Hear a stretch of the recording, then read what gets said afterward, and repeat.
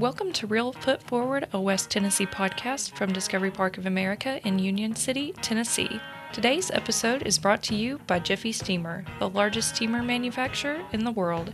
It started in 1940 right here in Obion County, Tennessee. Find the Jiffy Steamer dealer closest to you at jiffysteamer.com.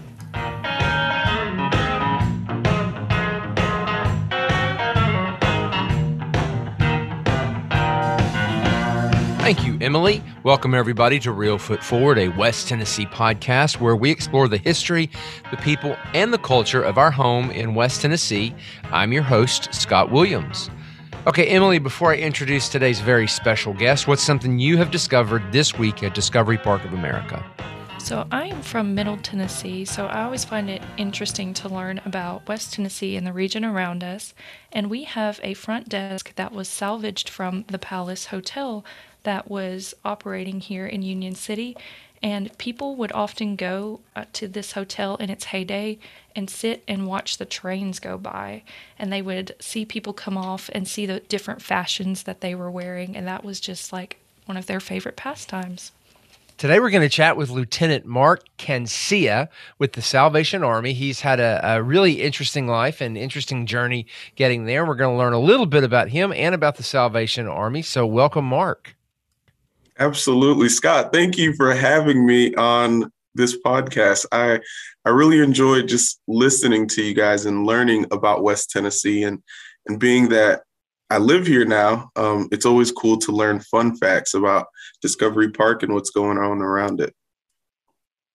Yeah, so let's go all the way back to the very beginning. Tell us a little bit about your parents. Okay, so my parents, Albert and Marie Cancia, were both born in Haiti, but traveled over to America, the northeastern part of the United States, to live a new life, a life different from what they had known in Haiti. And so while they were living in New York, they met each other and married. And while they were there, they began to have children.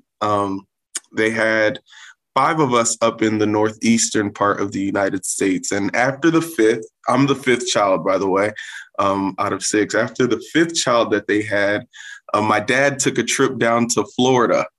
And while he was in Miami, he called my mom on like a payphone or something, because this was back in the early 90s. And he called my mom and was like, "It's warm in Florida.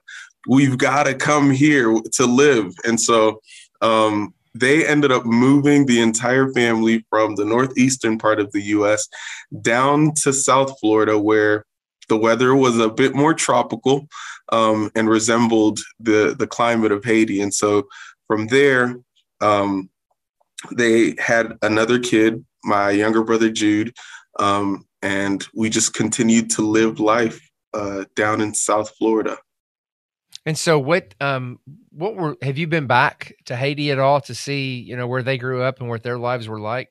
I have. The last time I was there was back in 2017. And my dad has a house there now where he wants us to go and live at some point, or just even go for vacation. But because of work and scheduling, I just haven't made it a priority. But I will definitely be back there soon. And what motivated them to migrate to New York? So different opportunities. Both my mom and dad started their education experience back in Haiti. But with what was going on there and, just the lifestyle of being in a third world country, they knew that the opportunities would be different in America. And so individually, they left Haiti, like many people do, moved up to New York and continued to pursue God, which was kind of cool because they met in church. And so while they left Haiti, came to America, they both met in church, fell in love, and lived long lives together. And what were their jobs? What did they come here to do? So they were young. They were both in their early 20s. I know my mother was in the medical field. So she was working as a nurse and in the health department. providing health care for people. And my dad had been in ministry while he was in Haiti. And so he came, continued to do ministry, continued at a seminary up in the Northeast. But also in between, he was also working as a driver. So he did some driving for various limousine companies. And I think he drove a couple 18-wheelers. So not only did he do ministry, but he was also into public service. And so they migrated the whole kit and caboodle. What part of New York were you guys living? So I know my siblings were born in Nyack, New York, but I was born in Bridgeport, Connecticut. So it was just that entire Northeast region where they just kind of hung out and made it their home. It's a lot colder there than it is in Florida. 100%. 100%. I mean, so growing up in South Florida, I became acclimated with the climate there. And then when I moved out to West Tennessee, that was another culture shock for me because of the snowfall and the way that, just the entire area would shut down because of the weather systems that would come in. But yeah. And so you, around what age, so you're in Florida, around what age did you end up in West Tennessee? So I moved to West Tennessee just after I graduated from Florida State University in 2014. And so I moved out to Memphis. And it was at that time where I began work with the Salvation Army. I fell in love with what we do, especially out there. There were some real unconventional ways to engage in people's lives out there in Memphis. And so that was 2016. And then I moved to Jackson back in 2020. So in the middle of the pandemic. Oh, wow. We're going to talk about that in a minute. Now, were your parents part of the Salvation Army as well? They were. So they actually retired as majors, but they led the entire family to the Salvation Army. And that was our church for a long time.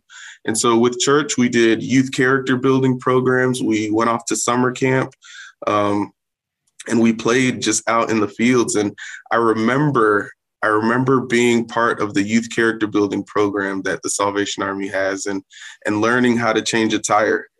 I remember going to summer camp for the first time, being that my parents were migrants from Haiti. English was my second language. Primarily at home, we spoke Creole or French. And so I remember going to camp and I was talking to one of my counselors while I was in the cabin and I said, I forgot my drap. And he was like, "You forgot your what?" And I was like, "I forgot my drap. And I didn't have the words to explain that I had forgotten my sheets at home. And so after some time, we were able to finally, I was able to get the words so that he understood that, I needed sheets for my bed in my cabin that first time at camp.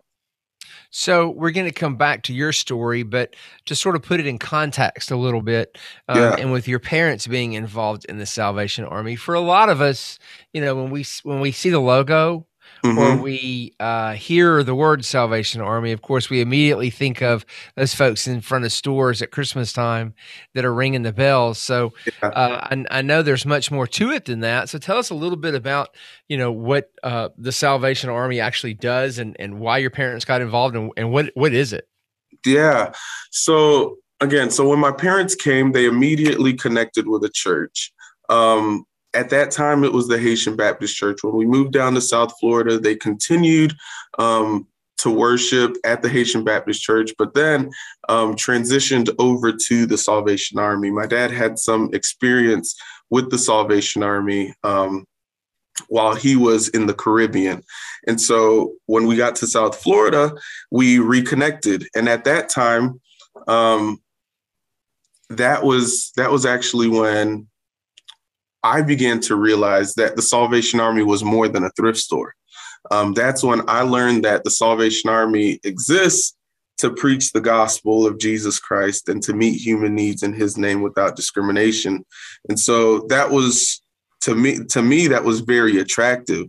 And then to go to some of the worship services that would happen on Sundays and throughout the week, it was all very good. So the youth character building was great. And then I learned how to play a musical instrument, which then I was able to take from church into school and into a classroom. And so it just enriched my life from a very young age. And it was something that I knew as I grew, I wanted to pursue. Because, living in South Florida, another element of the Salvation Army is the emergency disaster service. And so being able to help survivors of natural disasters during times of need, for me, that was awesome, right? It was fun to be able to make peanut butter and jelly sandwiches or chili to then drive through neighborhoods and distribute to those that might need it.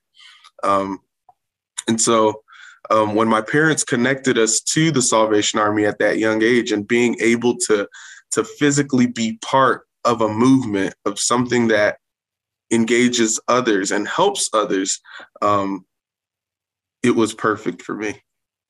Well, we certainly live in a time when doing for others is not really on the forefront of everyone's mind. What do you think the role of volunteerism and social services is in our country today?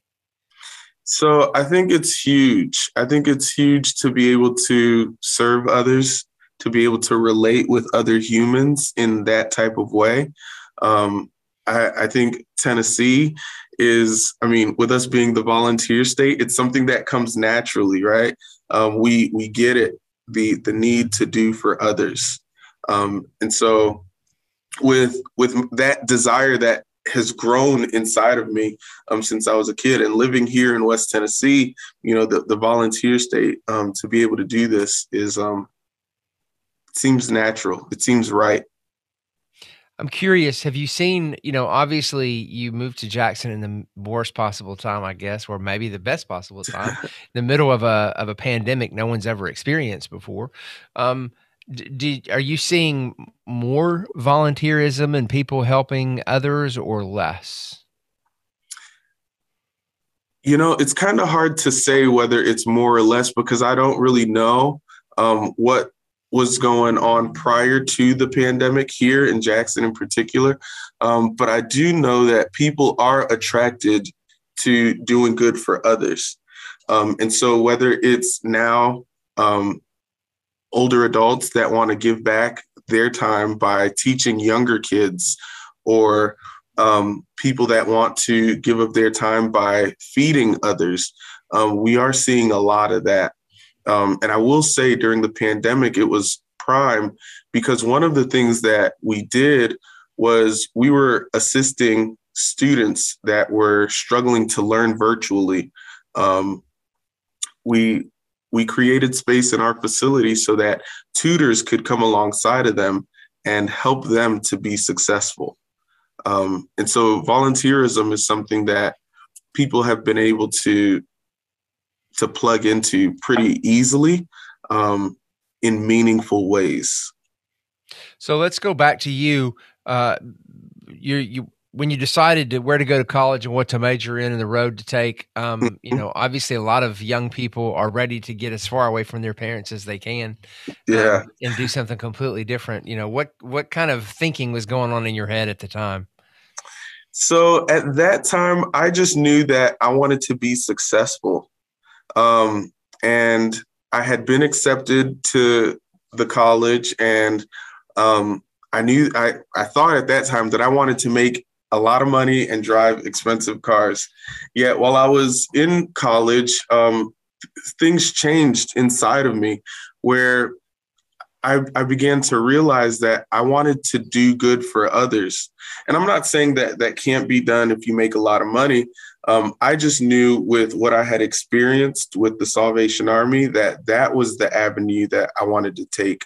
And so I wanted to learn as much as I can so that I can be as great of a benefit to others as possible. So you graduated. Did you work for the Salvation Army while you were going to college or after? So while I was in college, I actually worshiped at the Corps in Tallahassee. And so even during that time, I was learning leadership skills. I was participating in the worship services. I actually went and I worked at a summer camp. And so there were different opportunities, to work there, but also to be a volunteer. And so for those of us that don't know much about the Salvation Army, what is the infrastructure like? I know you're a lieutenant and you mentioned how does that all work?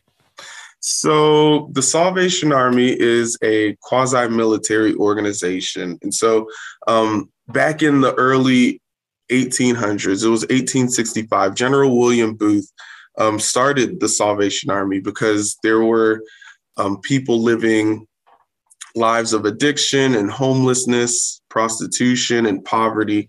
And he wanted to create something that would bring people all together, give them an identity where they felt a sense of dignity and respect out in the community. And so he modeled the infrastructure after the military, where, there are ranks. So there is a level of respect and responsibility. There are uniforms so that everybody understands that you are part of something that's greater than yourself and something that works to serve others.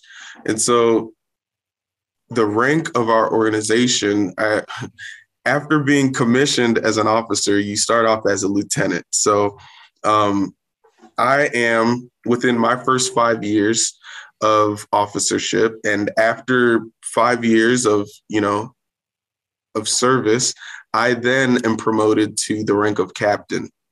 And then after 15 years of service as captain, I would then be promoted to be a major. Everything above the rank of major involves a specialized appointment.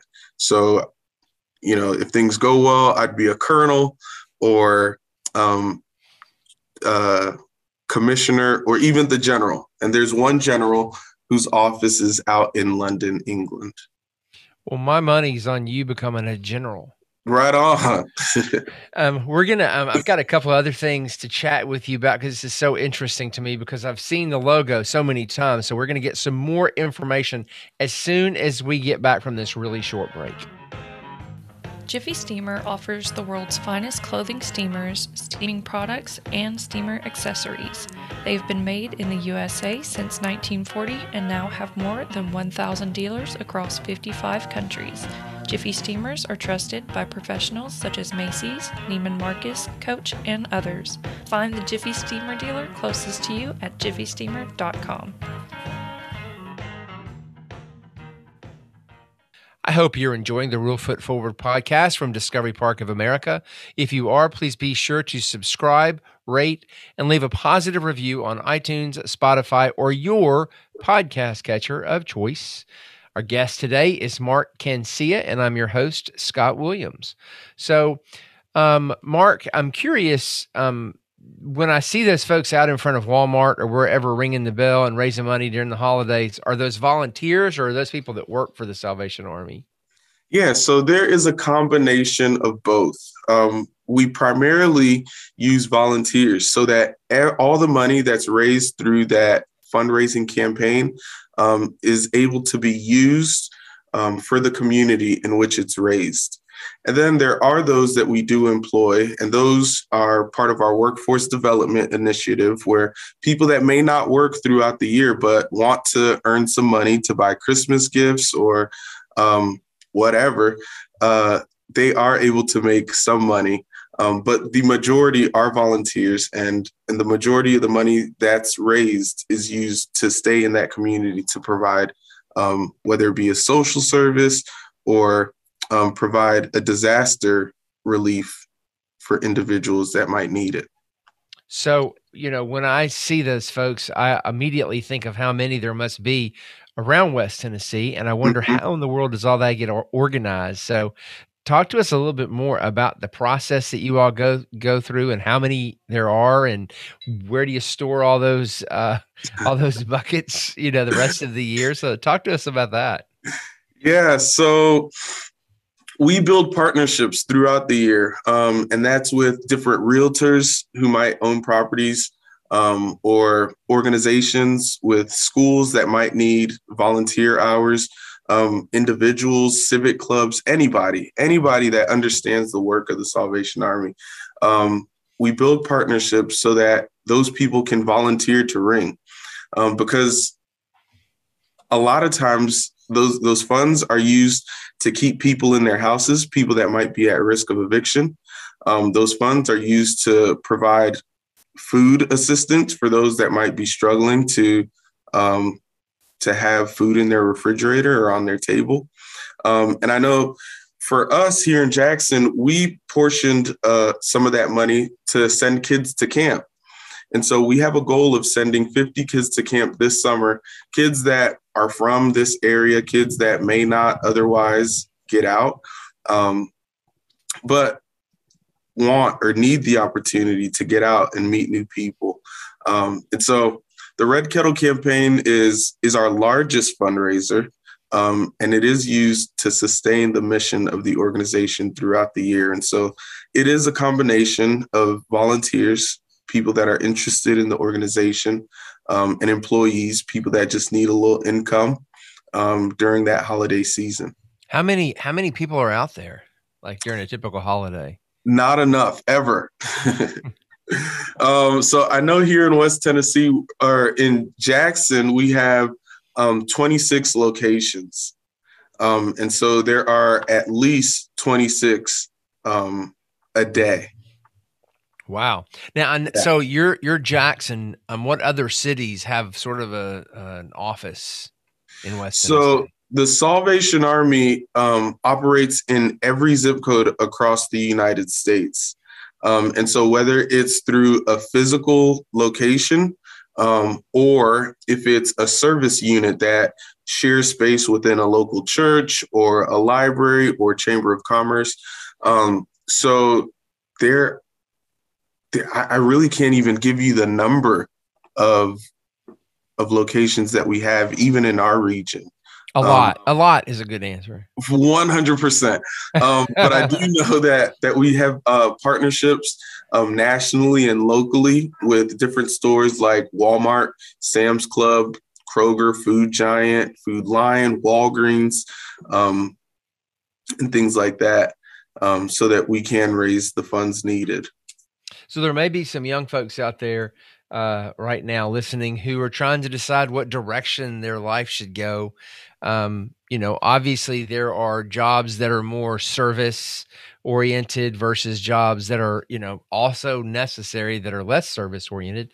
What do you say to young people who are trying to decide what path to take and which direction to take with their career? Yeah. What do I say to young people? I mean, if you're a person of faith, trust in the Lord with all your heart, and submit to whatever it is that he might have for you. And then I'd say, do what you like, do what you enjoy, do what you enjoy doing. And so if that's serving people, then find an organization through which you can serve people. If you're good at selling things, then find an occupation through which you can sell things. And I do know people don't have to necessarily pick one or the other. A lot of folks that probably volunteer for you scratch that volunteerism itch by working with the Salvation Army, where maybe they're bankers or real estate agents or something completely different in the daytime. Absolutely. And to those types of people, we try to enlist them as advisory board members, to help us in making decisions that impact what we do in our community. And so, yeah, there is a way to do both, Scott. So the mission of Discovery Park is to inspire children and adults to see beyond. What inspires you? What inspires me to see beyond? Maybe potential, the potential of life, the potential in human beings, and just the unknown, I'd also say, just staying curious, right? Not necessarily having all the answers, but living in a state of wonder where it's like, I wonder what could be. And then discovering what it could be and trying to embrace whatever it is as something to grow from, something beneficial, and applying it to life as something learned. So your parents, are they still living? One is. My dad is still alive. My mother passed away earlier this year. And your dad's still alive. Is he still involved in volunteerism?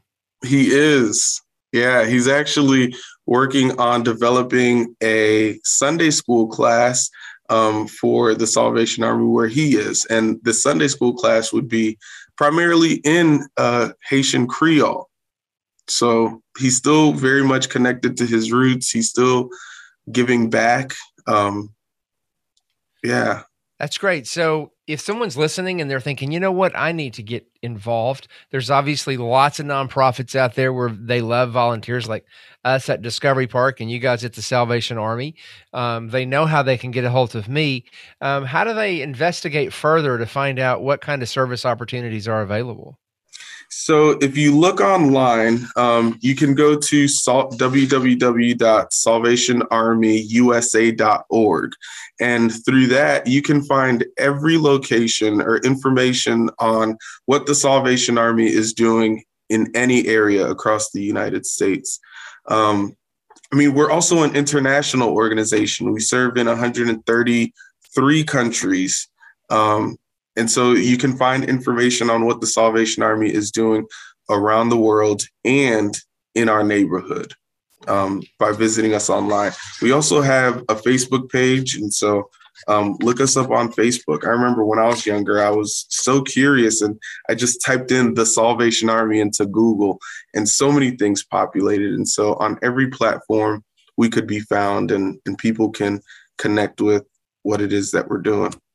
Oh, that's so nice. That's excellent. Well, I appreciate you for joining us. I know you've been here to our events at Discovery Park, and you're very involved here with us. So we appreciate that. And I appreciate you being here on our podcast today. Absolutely. Scott, thank you so much for having me. And thanks to all you listeners who've joined us today at Discovery Park. Our mission here is to inspire children and adults to see beyond. To plan an experience here for you and your family, visit discoveryparkofamerica.com.